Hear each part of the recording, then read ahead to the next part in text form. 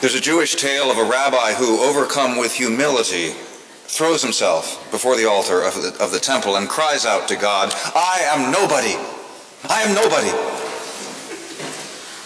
The cantor, observing the rabbi, is so moved by the rabbi's humility that he joins him at the altar crying, "I am nobody! I am nobody!" Then the janitor, sweeping the floors, hears their cries and, likewise moved, joins them, crying, "I am nobody! I am nobody!" And the cantor turns to the rabbi and says, "Look who thinks he's nobody."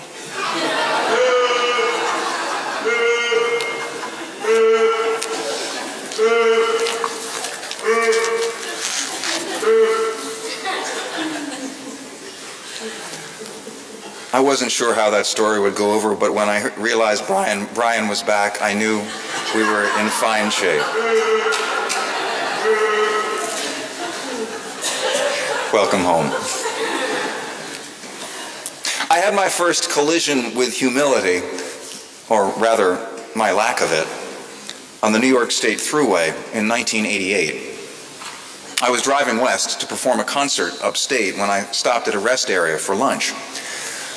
As I reached for my wallet to pay the cashier, I glanced upward and caught a glimpse of someone in the security monitor.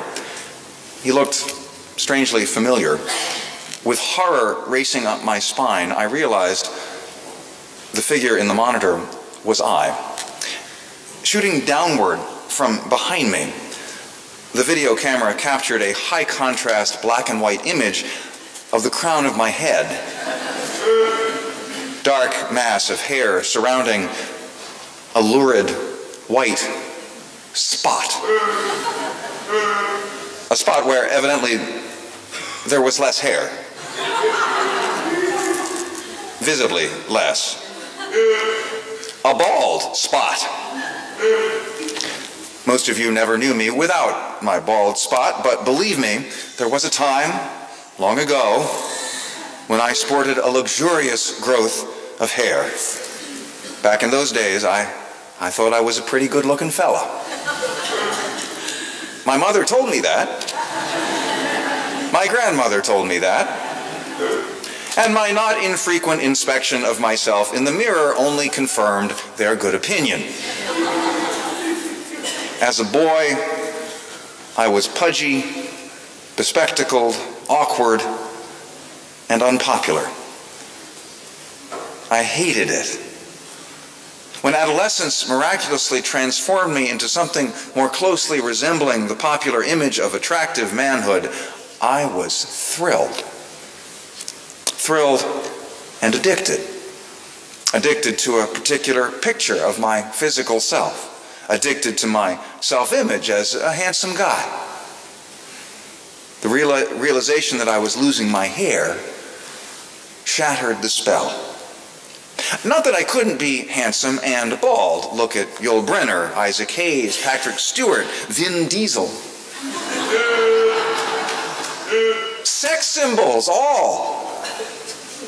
Of course, they have shaved heads. When was the last time you saw a movie idol with male pattern baldness? When a male movie star goes bald, he shaves his head, gets a wig or transplant, or turns into a character actor. At 35, like many singer-songwriters on the folk circuit, I still had hopes of crossover success, signing with a major label, becoming rich and famous, and, of course, using my wealth and fame to help others and make a better world. What major label would sign me with a bald spot? I became irrational with anxiety. I actually called for a brochure from Hair Club for Men, which, as soon as I got it, I threw in the trash in embarrassment. I knew it was all vanity.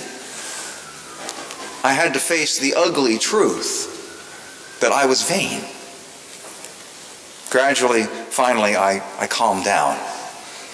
I began a long, slow surrender. Surrender to my hair loss, to my lack of specialness, to my commonality with every other human being on earth.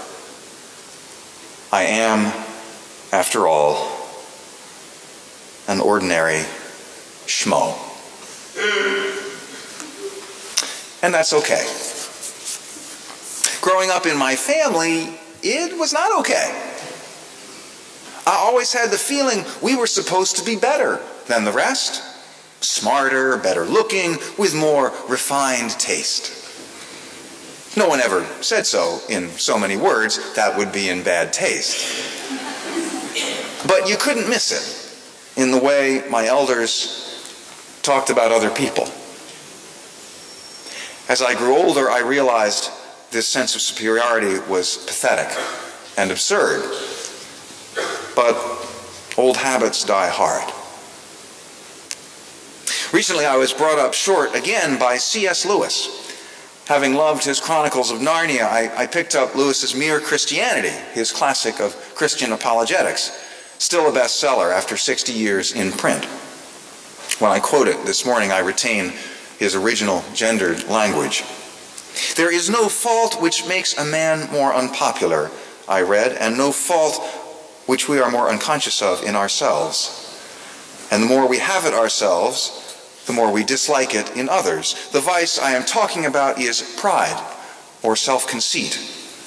And the virtue opposite in Christian morals is called humility. Humility. The word sounded old, musty, something muttered by a medieval monk. If you want to know how proud you are, Lewis continues, the easiest way is to ask yourself, how much do I dislike it when other people snub me, or refuse to take any notice of me, or shove their oar in, or patronize me, or show off? The point is that each person's pride is in competition with everyone else's pride. It is because I wanted to be the big noise at the party that I am so annoyed at someone else being the big noise. Two of a trade never agree. So writes Lewis. Busted! I was busted! I hate it when other people talk too much, like they know everything. How dare they? I'm the one who knows everything. I decided it was time to ponder more deeply this thing called humility. Some of you may have noted the irony of my preaching on humility. We teach what we most need to learn. Virtues are not much in vogue these days, humility perhaps least of all. We are a nation of strivers and competitors, assertive to the point of aggression. Debating Al Gore in 2000, George W. Bush called for a humbler foreign policy. The next thing you know, we're invading Iraq. Our popular culture feeds on fame, which makes a public obsession of every celebrity twitch and pimple. Athletes agonize over respect and disrespect until who says what to who does what victory dance on what special spot on a playing field loom as large as the final score. It's not whether you win or lose, we now know. It's how you taunt your opponent.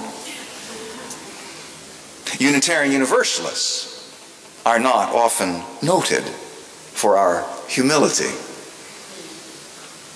Our two movements, Unitarianism and Universalism, were founded 2 centuries ago on the postulates, respectively, of human genius and human immortality. Many of us think even better of ourselves today. As our 7 UU principles ignore both love and God, we shouldn't be surprised that humility also goes unmentioned. For those of us who have endured pietistic religion, humility has the ring of rebuke, like gratitude or discipline. Humility sounds like something we should have but don't, so we flee to preserve our self-esteem. It's true that humility imposed from without is humiliation. but when brought forth from within, it's liberation. Humility isn't easy to define. My dictionary does so only negatively, as the absence of pride or arrogance. But we know humility when we see it, because it puts us at ease. I used to work for someone brilliant, charismatic, larger than life. In every conversation, he seemed to be saying, "Look, I'm the smartest guy in the room, and I want you to know it." Not long ago, I met his successor, equally brilliant, but full of humility. He seemed to be saying to me and to everyone, "I respect your intelligence, and I'm eager to learn from you." Modesty we can practice in speech and conduct, but humility goes deeper. It's not something that can be willed, only aspired to. In her book, Humility Matters, Benedictine sister Margaret Funk writes, "Humility is what others see of our purity of heart. It is the sacred art of simplicity, fashioned in the soul." At the soul level, humility demands that we let go of our attachment to things, people, status, outcomes. Ultimately, humility demands that we release our identification with the ego self, defined by thoughts, feelings, and actions. So while humility is not a practice, it requires practice. Lots of it. The practice of prayer, meditation, kindness, compassion, generosity, self-discipline. All practices from which humility may quietly grow. While our 7 UU principles don't acknowledge humility, the 7th, I think, holds the key. Respect for the interdependent web of all existence, of which we are a part. Because when we realize our interdependence, we understand that neither credit for success nor blame for failure is ours alone. It belongs to all.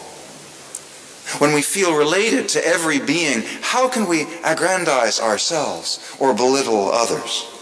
If we are all one body, how can the ear judge the thumb, or the elbow mock the knee? Humility is not self-deprecation. It is self-emptying. A scholar once visited a Zen master to learn about Zen. Serving tea to his visitor, the master filled the cup to overflowing and kept pouring until the scholar cried out, "Stop! Can't you see it's full?" "Like this cup," the master replied, "you are full of your own theories and opinions. How can you learn anything unless you first empty your cup?" Humility is emptying our cup.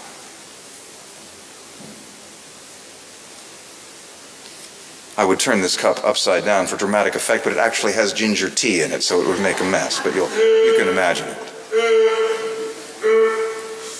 French philosopher André Comte-Sponville puts it elegantly. Humility is the effort through which the self attempts to free itself of its illusions about itself, and since these illusions are what constitute it, through which it dissolves. Therein lies the greatness of the humble, who penetrate the depths of their pettiness, misery, and insignificance until they reach that place where there is only nothingness, a nothingness that is everything. Comte-Sponville is an atheist. Mystics would call that everything God. For the mystic, Humility means to empty oneself of all that is not God. They say we can't experience God when we're already full of ourselves. As C.S. Lewis observes, a proud man is always looking down on things and people. And of course, as long as you are looking down, you cannot see something that is above you. Now, Lewis emphasizes that we don't owe humility to God. We owe it to ourselves. We must not think pride is something God forbids because he is offended by it, Lewis insists, or that humility is something he demands as due his own dignity, as if God himself was proud. He is not in the least worried about his dignity. Rather, he and you are two things of such a kind that if you really get into any kind of touch with God, you will in fact be humble, delightedly humble, feeling the infinite relief of having for once got rid of all the silly nonsense about your own dignity which has made you restless and unhappy all your life. With this relief comes freedom. Freedom from the need for praise and the fear of censure. Freedom to act on principle and in discernment. Freedom to love generously and unconditionally. As the Bhagavad Gita put it over 2,000 years ago, they live in wisdom who see themselves in all and all in them. They are forever free, who have broken out of the ego cage of I and mine to be united with the Lord of love. This is the supreme state. Attain to this and pass from death to immortality. Theist or atheist, humility becomes us when we say anything at all about God, a concept that defies speech. Indeed, in any controversy, humility calls us routinely to admit to our adversary, you could be right. As Korean Zen master Sung San used to say with a kind of holy idiocy, don't know. Don't know.